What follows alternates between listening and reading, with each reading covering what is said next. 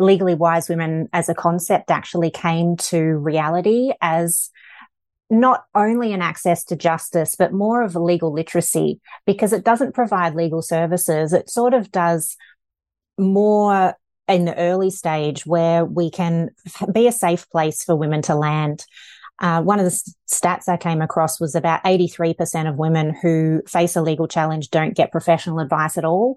And I just thought, how can that be and why is that the case? And a lot of it is around fear, the unknown, hearing horrendous stories, not knowing where to start, being worried about fees, shame, guilt, all those things. And so, again, being a place where people can come to get some initial, where do I start?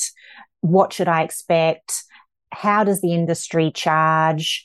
What questions should I be asking? What kind of lawyer do I need? And what should I be looking for? Is there an alternative? So that's all the things that I start with to help people have a better experience. TheWellnessCouch.com, streaming wellness into your lives. Download the app today. Welcome to the Self-Love Podcast, the show that helps crack open your heart and inspire a deeper regard for your own well-being and happiness. Proudly brought to you by 28 Essentials. Here's your host, the gorgeous Kim Morrison. Welcome to the Self-Love Podcast. This week, we have the beautiful Jacqui Brauman. She's the founder and CEO of Legally Wise Women, an online community helping women to access justice through increasing legal literacy through the 4 pillars of support, skill, power, and wisdom. Jacqui is also an award-winning lawyer. She's been running a law firm for over a decade. She's an accredited specialist with the Law Institute of Victoria. She's a mediator and a collaboratively trained dispute resolution practitioner and an author of 3 legal guides. This beautiful soul has got an incredible amount of information. But what I love specifically about our gorgeous Jacqui is her interwovenness of the emotional intelligence, our intellectual intelligence, our spiritual intelligence. And of course, also she talks in here about how to look after the physical intelligence, particularly when we're going through tough times that may require legal advice or support. She helps us to break down the issues that we can have around legal advice.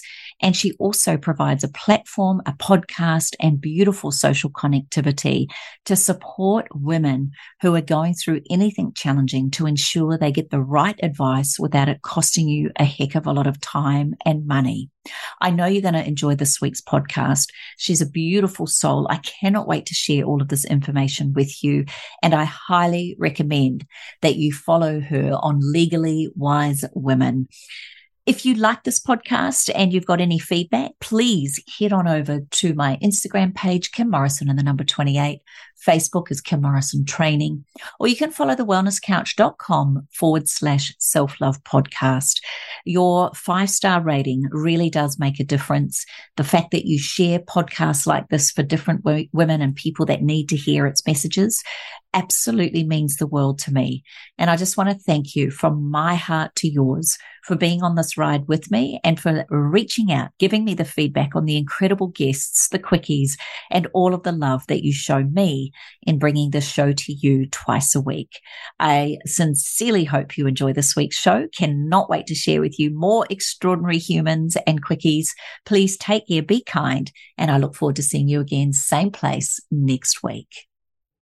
One of my favorite things of all times is to interview beautiful souls, people who are making a difference, particularly in our community, but also for the planet. And this week's guest is no exception. Gorgeous Jacqui Brauman, welcome to the Self-Love Podcast. Thanks for having me, Kim. I'm very excited to talk to you. Well, you and I both have seen and known of each other for a while. We both admire the work that each other does.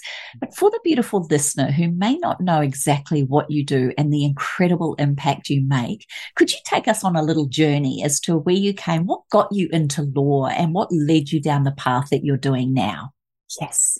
So I am a lawyer. Yes. I followed the traditional pathway because I did well enough at school and just sort of followed along and did law because that's what, you do if you do well at school, and and then, kept following the pathway, doing the shoulds. Got qualified as soon as I finished the degree, did a few years jumping around between various jobs and learning areas of the law, and then had some bad workplaces, actually. I don't often tell many people, but, feeling the love, Kim, I was actually assaulted in my last workplace before I went out into business on my own. And so I was just at the point where I couldn't work for someone else anymore. So I thought, well, running a business should be able to allow me to take the kind of work that I wanted to take, but also not have to, be in an environment that I could control and set the culture of. So, that was very much my impetus for going out into business on my own. And so I have run a small firm in central Victoria for just over a decade. But again, like, we go into business with rose-colored glasses on. And in fact, I couldn't only accept the kind of work that I wanted. I had to take whatever I could to keep the lights on and the staff fed. And, we work within a structure and a system. And in fact, some of my unfulfillment and happiness was with the system itself. And, I went into law not only because I did well in school, but because it was also, I wanted to help people. And I always had this social justice sort of angry teenage angst going on. And so it did suit at the time. But then realizing that quite often the system did more harm than good, that I actually wanted to be doing good work. And in fact, quite often clients were left feeling unhappy because of the system. And there is this phrase that's thrown out in the industry that a good settlement is when no one is happy. And that was said to one of my junior lawyers by a barrister that I had employed. And it really hit home when that happened. And I was like, what are we doing? And so I started going down a bit of a rabbit hole to see how practice could be done differently, and started doing some collaborative practice training, did mediation training, really started looking at ways to do law in a better way. But ultimately, you're still working within a system. And then, of course, COVID hits and we all have a little bit more time to think about what we're doing and why we're doing it. And that was when I had the idea for Legally Wise Women. In fact, it had been percolating for 2 years before that. But in 2020, the College of Law in Victoria put out a incubator program. And so I put Legally Wise Women in as a potential project for access to justice. And so 12 months incubation with the College of Law, and Legally Wise Women as a concept actually came to reality as not only an access to justice, but more of a legal literacy, because it doesn't provide legal services. It sort of does more in the early stage, where we can be a safe place for women to land. One of the stats I came across was about 83% of women who face a legal challenge don't get professional advice at all. And I just thought, how can that be, and why is that the case? And a lot of it is around fear, the unknown, hearing horrendous stories, not knowing where to start, being worried about fees, shame, guilt, all those things. And so, again, being a place where people can come to get some initial, where do I start? What should I expect? How does the industry charge? What questions should I be asking? What kind of lawyer do I need? And what should I be looking for? Is there an alternative? So that's all the things that I start with to help people have a better experience before going in and, spending tens of thousands of dollars and taking months and months of their life for a bad result.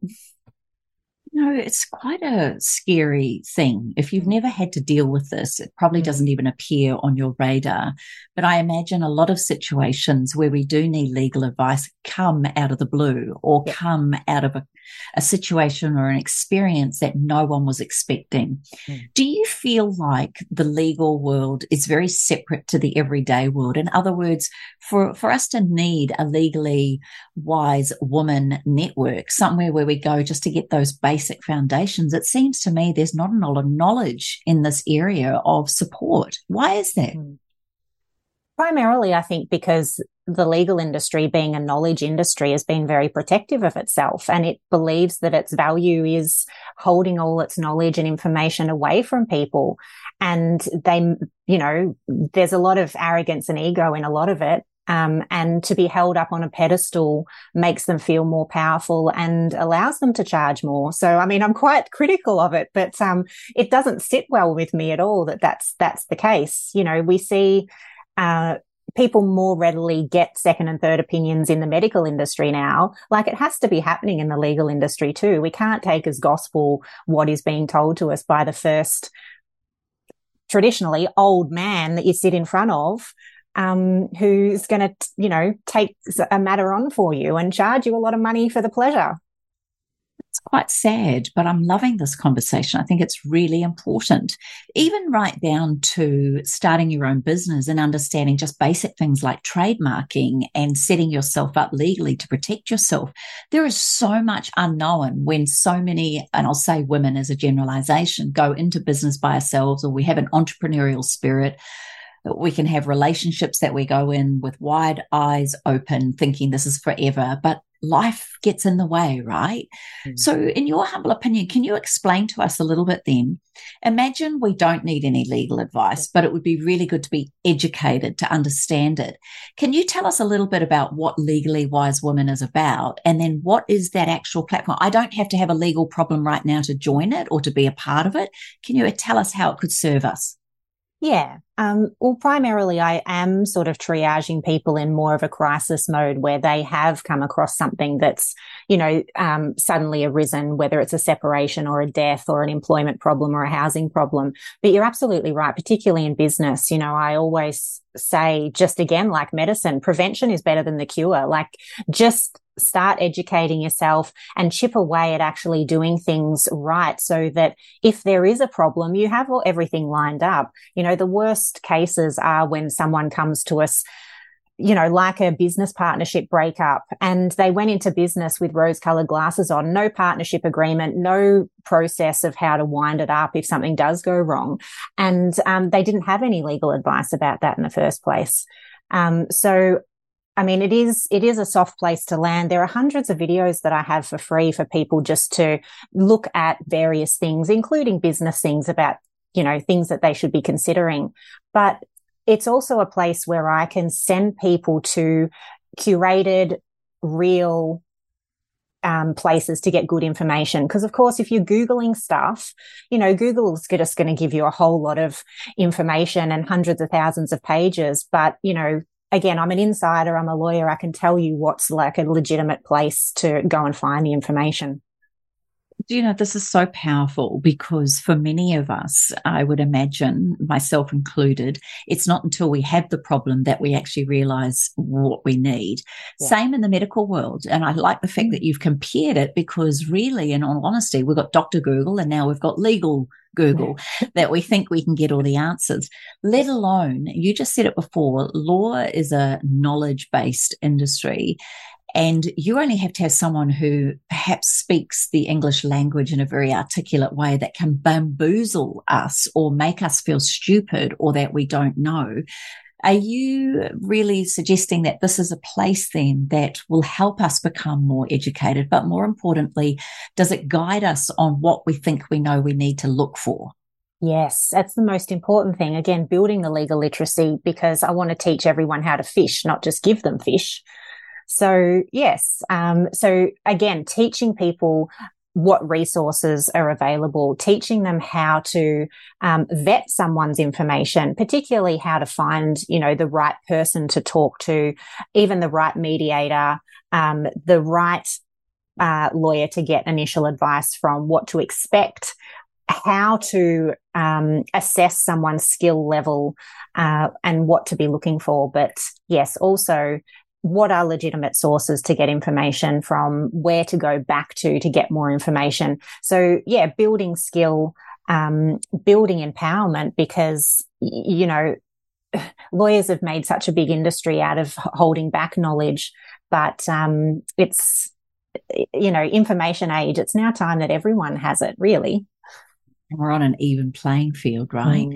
Because, I know I watch a lot of movies and I see a lot of legal things, and it's like who's ever's got the most money seems to be able to win. Is that still the case? Can I be so bold to ask that question, that people can pay their way out of problems? Yes, absolutely. It's a bit scary. It is. And, we just had a federal court judge retire in the last 12 months. And he also said that litigation should be the absolute last resort. Because it is. Once you get into litigation, it is who has the most money to keep it going the longest, because there is so much pressure to settle when you're bleeding tens and tens of thousands of dollars. And the process of litigation takes so long and is so procedural with its timeframes and things like that, there's not much scope for reducing those fees, particularly if you don't know how to project manage the litigation, you don't know how to do unbundled legal services. So all of these things are other things that I can at least guide someone through if they are stuck in litigation, like how to manage the engagement with your lawyer, what the communication should be like, how to manage your own file so you're keeping your own records, because if you do want to leave your lawyer because they're charging too much, you've got the full file, so you won't have this huge issue of changing over. But also what to expect, like what is the right sort of service that you should be getting, and what your options are at every stage as well, because sometimes lawyers they know all the options, but they eliminate options in their own head on your behalf without running them past you, because they think they know best for you, where, you should know all the options because you should be project managing your own life. This is really powerful, and I'm so excited that we're having this conversation. Could you give us an example of how you've helped somebody save time and money? Do you have a scenario or an example you can give us as to what Legally Wise Women did, or you yourself did, and what you saved that person, whether it's time, money, emotions, energy? Yeah, I've saved a lot of women up front with not heading down the wrong path in the first place. Consumer issues around motor vehicles often comes up, surprisingly, and sending them just to their state consumer affairs. They don't even know that there is a free dispute resolution process because car retailers are regulated. So just sending them to the right person. Small business ombudsman. We have a national small business ombudsman to help do disputes between small businesses. And so again, they're like, what do I do? Well, don't go to a lawyer. Just go off and have a free mediation with the ombudsman. So those things are really helpful. But then as a, I suppose, more nitty-gritty sort of case, recently I've had a lady who was facing the initial court date in proceedings in the family court for parenting and property separation, domestic violence situation, so highly emotive. She was regretting not doing it earlier. So there was so much guilt around taking so long for her to get where she was, so much doubt that she'd even done the right thing. So there was so much in her head.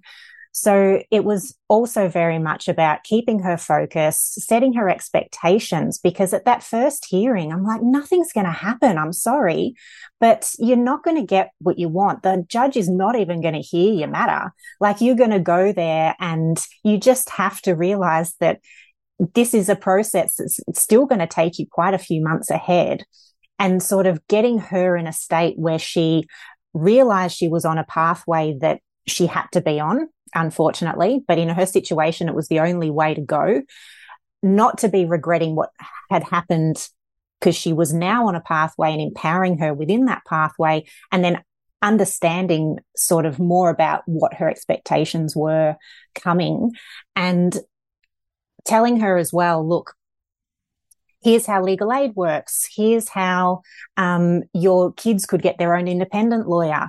Here's if your legal fees get too great, but the independent lawyer is also on your side, maybe get rid of your lawyer, because the independent children's lawyer is going to look after the kids' interests. And, that's the main thing here. If they're going down the same pathway as that, that could be a way You've had your affidavit done. You've got all your evidence in. What is your lawyer going to do for you now? So just having some of those really real discussions with her, I think was so helpful for her. And of course, she's still on that pathway. So we get to see. This is so beautiful because so many of us get so scared in these situations. And then there's those of us that are people pleasers, so we don't want to make it wrong. Then there's those of us with rose-tinted glasses who think we can all be friends and we can do it all nicely and it can be so beautiful. But the minute you bring money into it, there seems to be, and it's not the only reason, but money seems to really drive behavior in quite an unusual or different way. Why do you think that's the case? I get that maybe greed. I get that we all want what we think we deserve. But ultimately, as a lawyer, don't you see that there's always a fair resolution? Fair, like beauty, is in the eyes of the beholder, isn't it? I knew that was a big question. Yeah. I think that we are fundamentally driven by so much fear. I think that that's where a lot of what looks like greed comes from, because it's insecurity.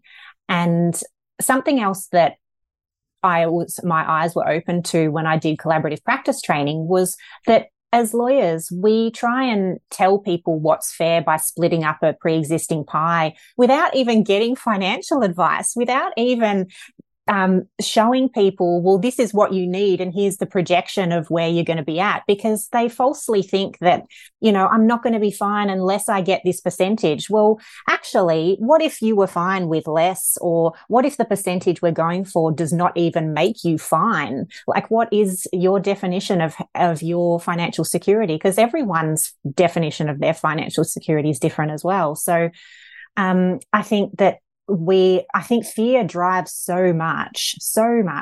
And then this is where some of the element of my own spirituality comes in as well, because, the longer I've been in the profession, the less I can keep the two separate. And just trying to get people to think again about, well, what's driving your decision making? Is it fear or love? Coming down to the basic principles with A Course in Miracles, it's just, a cry that's fear or anger driven is a cry for love.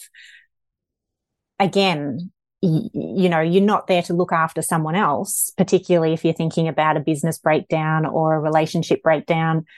But understand that the other side is also, fearful, and, sometimes having an understanding of where other people are coming from can have less anger and hatred yourself to move through, and then gives you a bit more future focus. So beautifully said.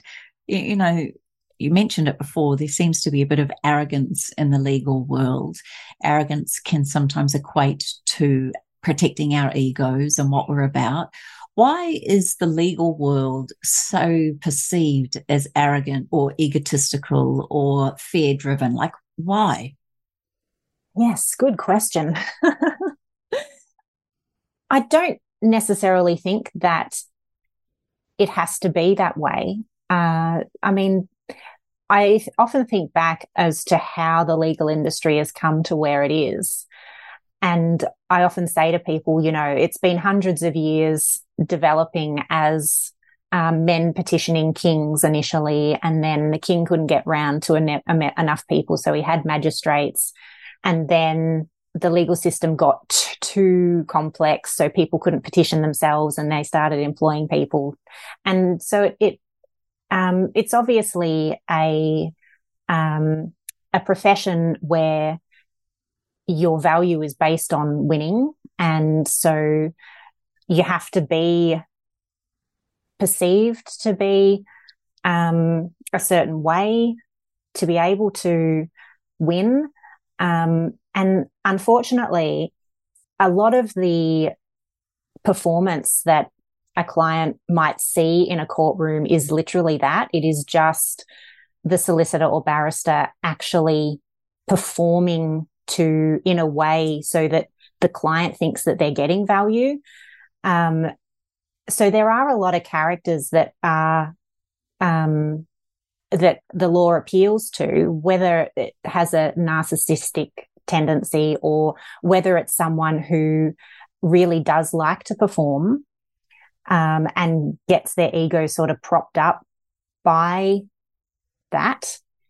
Then because there's that element, I feel like it's very damaging for people who go into the law to make a difference, because there's a whole lot of us who go in wanting to help and really coming to it from more of a social work and casework sort of perspective. And we take on a lot of the emotion and then burn out. A lot of lawyers leave within 5 or 10 years of becoming qualified because it's not what they thought it was going to be, or because it really tears their heart out.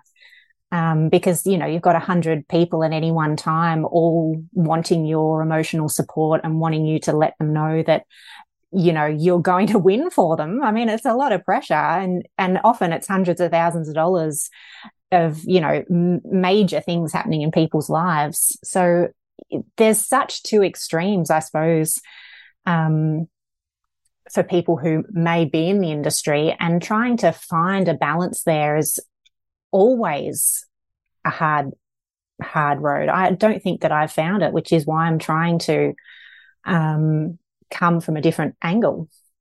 And you're doing it beautifully. Where you're coming from is very heartfelt. It's very emotionally engaging, and it's also incredibly supportive, for want of a better word. It's not a case of lawyers just making lots of money out of us. There must be an element of you needing to protect yourself. And you just said you can have 100 clients and everyone's wanting a piece of you. How the heck does someone like Jacqui, who has such a heart for service and for making a difference, how on earth do you look after yourself? Yeah, really good question. Because, in my mid to late 20s, that was the hardest part. And it was trying to find a way of being able to leave it at the door and, looking after myself emotionally. And again, I suppose that's why the spiritual element has grown as well as trying to teach myself a lot more about psychology as well, and responsibility and boundaries and all those things too, because I suppose women tend to be people pleasers as well, and we tend not to set very good boundaries. So that's been a big learning curve, and trying to have those conversations with my younger female lawyers as well about it. What is your responsibility? What is the client's responsibility? Yes, your clients might want to try and vent with you, but actually you are their advocate. You're not their counselor. And so trying to maybe case manage and have other people support your client, not just you as well. But at the same time, acknowledging our own humanity and acknowledging the humanity of our client, rather than just looking at the legal problem, because that also divorces the situation and isn't real. So I'm not sure that I've found the real balance either, because I do try and distance myself from the highly emotive stuff, because it is super hard. Especially when you've got a heart like yours. Yes. I imagine, is there, and if you don't mind me asking, but has there been moments where you yourself have doubted yourself, or felt fear or worry or concern, or that you've let people down? And how on earth do you manage yourself? Yes, absolutely. For months at a time, I've been on the floor in the shower praying in the morning for courage to get myself through the day. And I wonder how many people do the same thing, but we approach life sometimes like that, with such a tug of war.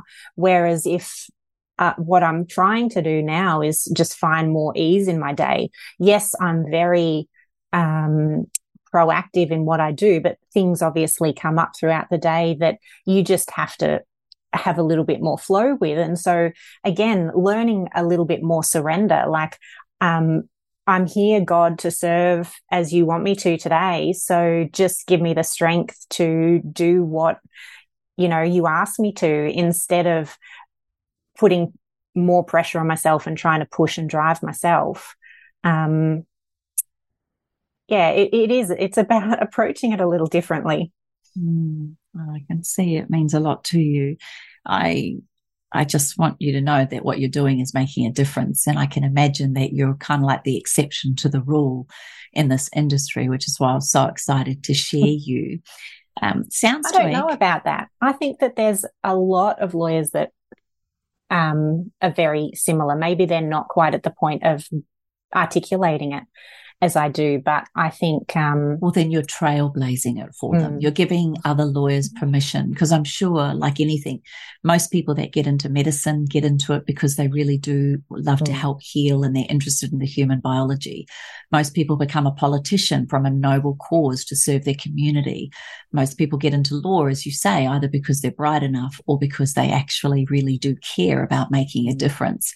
And I guess the industry can persuade us, or any of those industries, into being, I guess, more ego-driven or arrogance, or just not in that same space that people started with.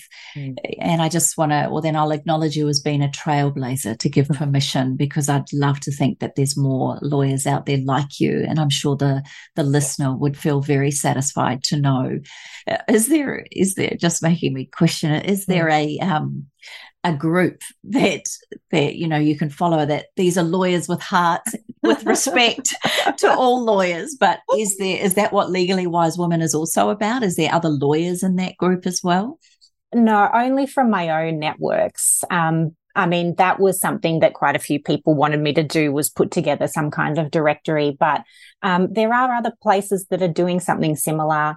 Those who've done collaborative practice training are all very much anti-litigation and want to come with a heartfelt sort of resolution process and not also have to deal with aggressive colleagues.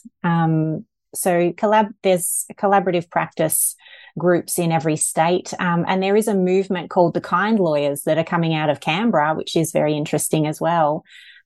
So, I mean, a lot of these movements, I think, as well, are to help lawyers have longevity in their own practice too, because they realize they have to do work a little differently to be able to keep serving.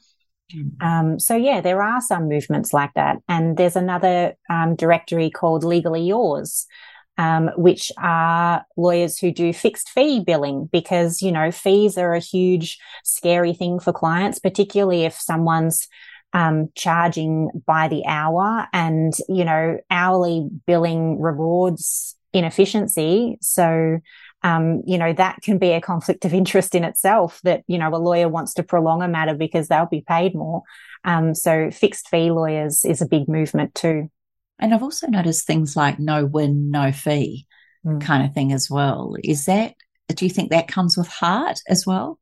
No, I'm a little bit wary of no win, no fee, to be honest. It only applies in certain areas of the law, usually where there's some kind of insurance policy to claim against.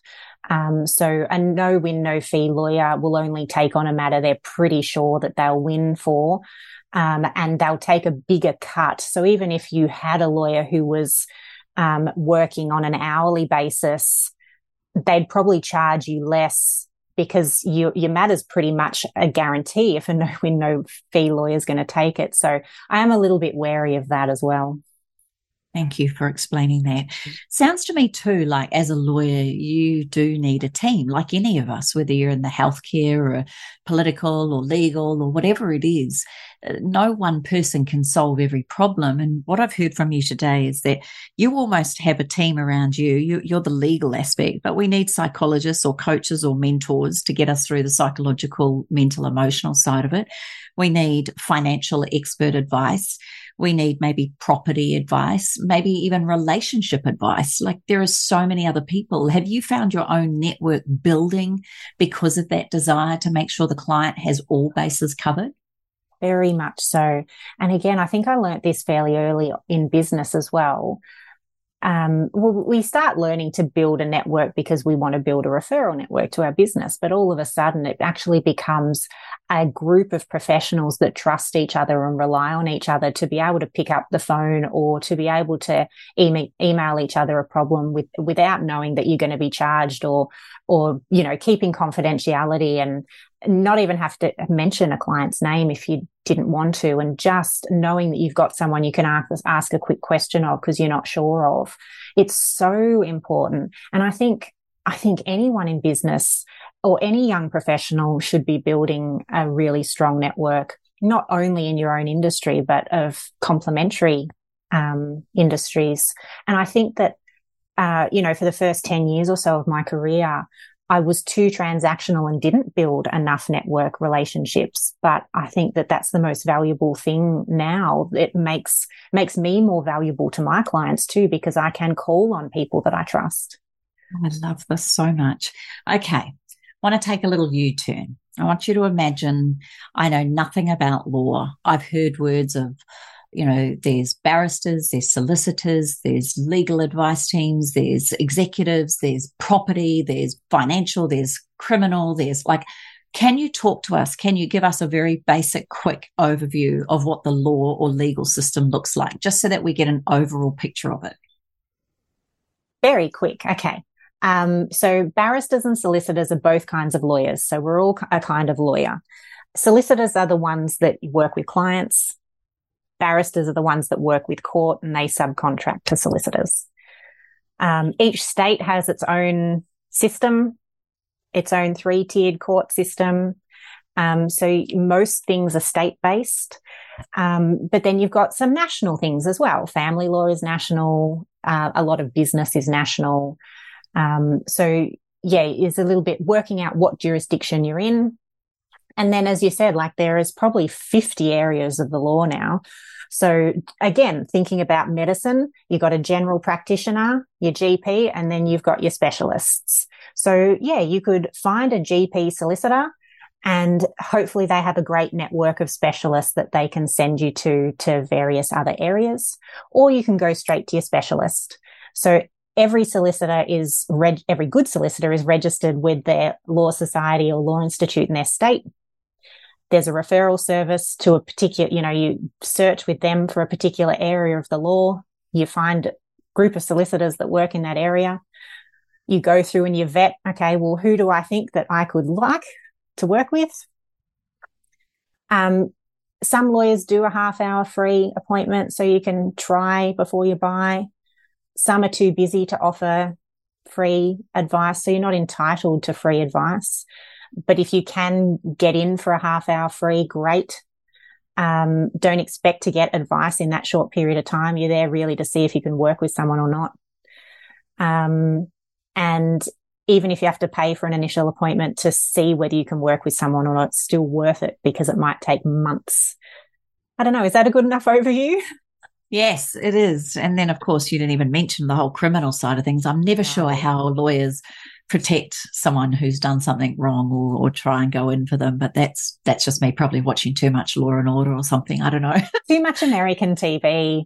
Yes. I think so. But it's certainly that shows like that have highlighted the importance perhaps of what all of these systems mean to us, and how the police work in with the legal system and all of those things. It's all very interactive. And like you say, not one person solves all issues. Networking is what I hear massive in this, and I can see that. We mentioned briefly about the burnout of lawyers and that sometimes they can give too much or try too hard or want to please and help everybody. From your own point of view, we touched on it briefly, but I'd be curious to know, what are some of your self-care strategies? How does Jacqui take care of herself in her busy life, and how does that impact your family, your community, etc.? Luckily, I've always had the good basics. I don't think without the basics I would have survived. So exercise every morning has always been a must for me. While I was studying law, I was a personal trainer, so I had that already inbuilt. So working out in the morning, walking the dogs, doing about an hour of exercise. I don't have tea or coffee, so I'm very unlike a traditional lawyer who probably lives on a lot of that. A lot of water, good nutrition, lots of veggies in the diet. And good sleep. So the the basics. And sometimes it's hard to sleep when you've got a million things running in your head. But for some reason, I've always been really good at getting myself to sleep. So I'm not sure if I've got a good sleep routine that sends me down that path. I've never really thought about it. I've always just had the way that I get myself to sleep, and, reading before bed helps. And reading fiction helps, like, just stop filling your brain so much sometimes.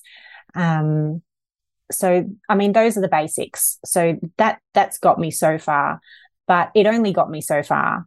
For the last 5 or 6 years or so, certainly diving down into spirituality has deepened my ability for self-care, because I probably wouldn't still be in the industry if I hadn't have done that and given myself some different, bigger perspective.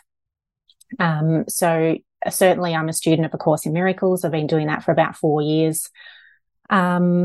And just reading a lot of the metaphysical stuff. A lot of it has a lot of psychological basis. And so for a long time, I've realized that I wasn't even feeling my feelings. So actually now understanding what feelings are and being able to feel them and process them. I mean, even that was a huge process, of self-love, and not just pushing.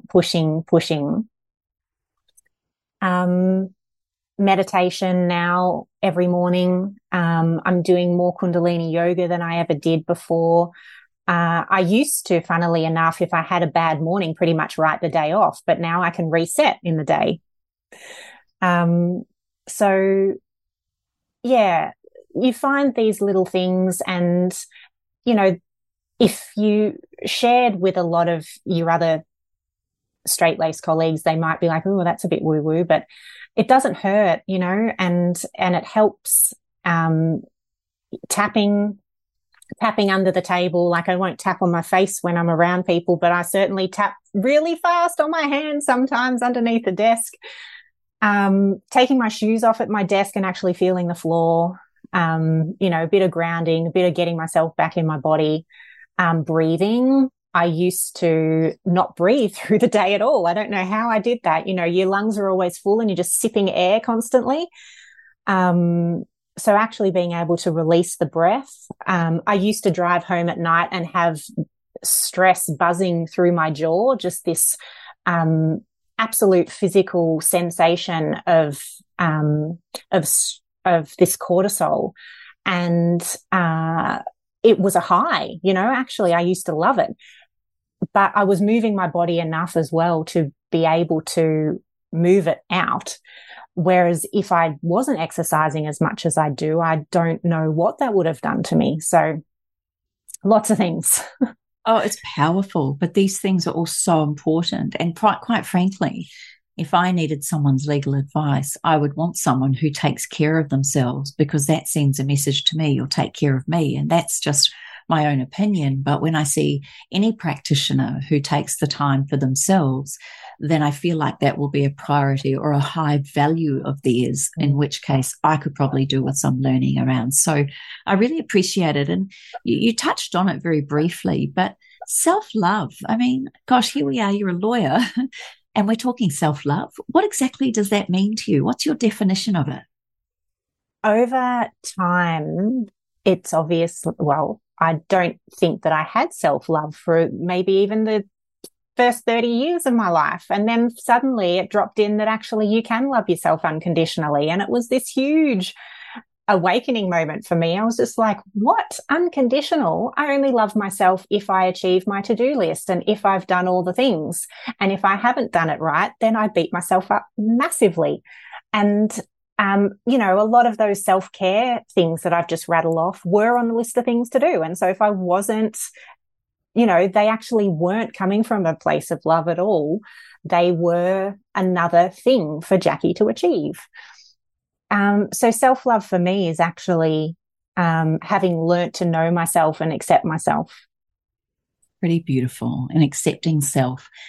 Can I be so bold to just go a little bit deeper? That also means accepting and loving yourself, maybe in the cases you don't win, or maybe in the days that aren't great, or maybe in the disappointments that may come with your job. How do you navigate that part of it? With love.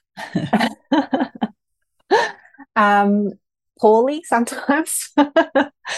Again, I've now learnt to feel my feelings. And so I would often not allow myself to feel the disappointment or the anger or the injustice. But now I do, but I also limit the time that I let myself wallow in that. Because I think when you feel your feelings, you can actually process them. When I was squashing them down, they were never processed. And there was always this simmering bitterness, if I might go there, or frustration. But now it's really allowing myself to go, well, actually, that was really shit. And now I've got to tell my client that was really shit. But we did our best, and with integrity, I can absolutely say that that's the case. What are the options moving forward? Future focus. That's really how I'm dealing with it. Yeah, very powerful, because losing doesn't necessarily mean losing. And you even alluded to it at the beginning, that sometimes having a bad experience can actually lead us to an even better outcome. Have you had many situations like that where something hasn't worked out for a client, and then maybe in hindsight or looking down the track, it's worked out better in their favor? Has there ever been times like that where you've been, gosh, I know this is hard right now, but trust me, down the path, there's a reason for this, or there's more learning to be done? Like, how do you help a client navigate that and still have positive hope, intention, and desire for things to be good? I think that's maybe some of the hardest part, is because we don't have any aftercare with a matter. And so we don't actually see the client process it and then come to some kind of acceptance of it either.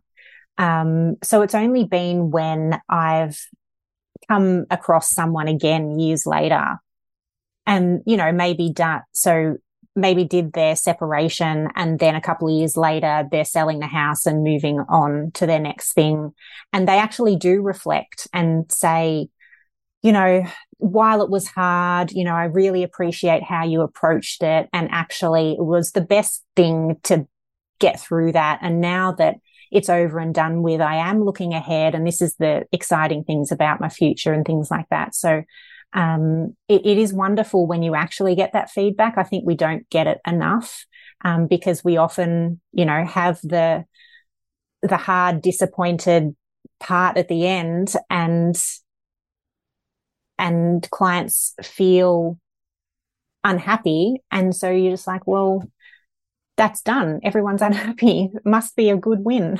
Oh, maybe this is something you can introduce into your practice, though, that there's the 6-month, 12-month, 2-year follow-up. And I'm just thinking, I don't know why I'm thinking of paramedics. When they bring an emergency situation into a hospital, they're the first port of call. Often the people that have saved that person's life in that emergency moment, they then hand them over to the critical unit or the critical care team. And that's it.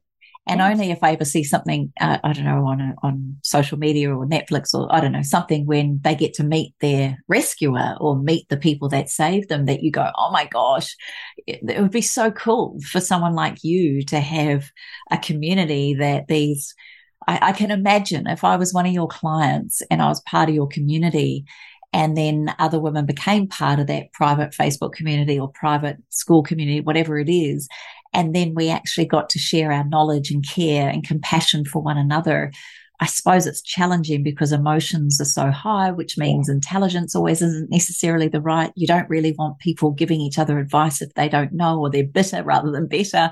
But I'm just trying to see a way for you to, maybe it's just there's part of your follow-up is to check in, or you ask them to, because I can't imagine from your perspective, someone who puts so much heart and soul into supporting someone to get through that really big challenge, to not see whether they won or didn't win in that moment, the outcome down the track. I'm yet to meet anyone, Jacqui, that doesn't spend time in hindsight going, gosh, if that hadn't happened, I wouldn't be doing this. Not if they're connected and committed to personal growth and understanding that there's something bigger at play. Is there, in your humble opinion, first 2 questions, is there something like that where you like to refer people into a connected community? And then what about you lawyers? Is there something for you guys that are all on the same page? No, I don't. I haven't found I think I'm giving you more work. Yeah, I think you are. I think you're like, we need this. But you were just highlighting some of the tricky things in it as well. Managing current emotions, managing people who actually don't learn and still are bitter. Because in fact, I think that might be the majority rather than people actually having gratitude and having learnt. So I think that's what I'm afraid of, that that there is a lot of bitterness and resentment. But I mean, proactive lawyers can find good groups, certainly through their law societies and their practice groups. And then if they're in these smaller collaborative practice units and other areas like that, having, again, a network of people that you trust and that you can have some feedback with. But, having spoken to a lot of counsellors and psychologists, I know that they have professional supervision. I mean, it would be great potentially if there was more of a system like that for lawyers as well, where we actually had some kind of professional mentor relationship where you could debrief. I know, I can imagine. I think a lot of weight gets put on you guys, and I think it's time to really acknowledge this and publicly thank you for what you do, and particularly the way you think and the care that you show. And I don't know, you seem to be, and I hope you're not the only one, but you seem to be a minority in this industry. But I just want to say it's people like you that create the wave to give others permission to feel their emotions, to show they care, to offer network support, and to really have the best outcome orientated towards the client's best interest. And I think that's something you obviously hold very dear. It's very valuable to you.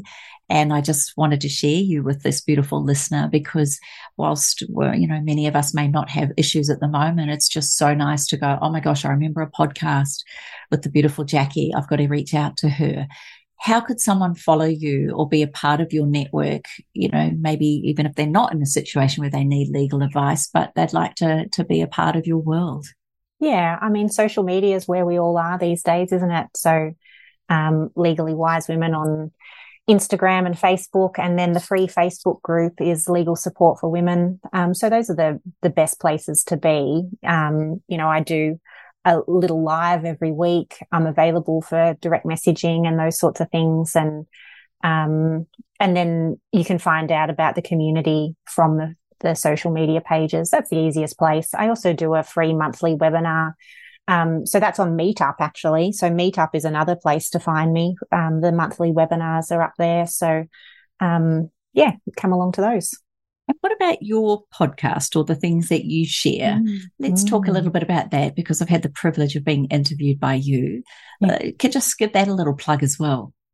I always forget the podcast, but it's such a pleasure to do it. It's Applied Wisdom, and the concept being that we're often very empowered in a lot of areas of our lives, but as soon as we do face a big challenge, and the challenges are the biggest chance for transformation, really. But a lot of our learnings, for some reason, go out the window as soon as we do face a big challenge. And so it's about, we have wisdom, let's apply it in the situations when it is hard, so that we can have a better experience. I talk to guests that can build on the 4 pillars that I talk about in that. So support, skill, power, and wisdom.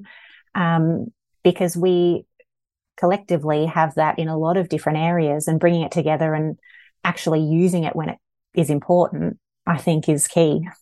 You're an amazing woman. It's just such a privilege to interview you. Is there a website?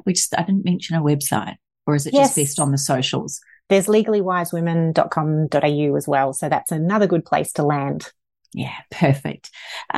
Final message, and maybe a favourite quote of yours. What would you want to say to the Beautiful Self-Love podcast listener? Someone who is really interested in self-development, being a part of good networks, someone who really does love to make a positive difference in this world.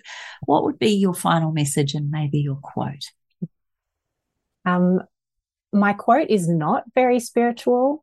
and sort of comes a little bit more from my adventurous self, which is don't let fear or common sense hold you back. I think, again, I mean, we've spoken about fear being one of the huge drivers in a lot of litigation and a lot of disputes. But I think fear holds us back in so many areas, holds us back from getting advice, holds us back from looking after ourselves. So yeah, don't let it hold you back. Thank you so much for being on the Self-Love podcast. I want to acknowledge you again and thank you for the work that you do. And I think Legally Wise Women is just one of the most incredible platforms for people to feel like they belong or there's somewhere safe to go, especially when emotions are so high or we're put in a situation where we just don't even know if we can think straight, let alone make a good decision. And I think this is a beautiful holding place, a beautiful safe space for women to reach out and get the legal advice they desperately need, and certainly will have to have should they want to move forward, protecting themselves, their children, their families, their business, their relationships. So thank you so much for being on the Self-Love podcast. I am absolutely delighted to share all of your incredible wisdom, and I want to thank you wholeheartedly for the work that you do, gorgeous Jacqui. Thanks so much, Kim. Such a pleasure to talk to you as always. Thanks for listening to the Self-Love podcast. Be sure to write a review and share the love with your friends and family. And head over and visit Kim and her team at 28.com. That's the word 20 and the number 8.com. Take good care.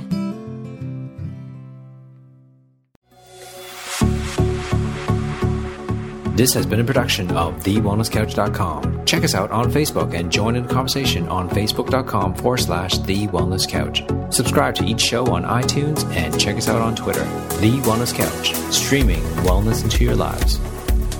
Whilst the Wellness Couch presenter endeavor to provide accurate and helpful information to their listeners, these podcasts cannot take into account individual circumstances and are not intended to be a substitute for health and medical advice from a qualified health professional. You should always seek the advice of a qualified health professional before acting on any of the information provided by any of the Wellness Couch podcasts.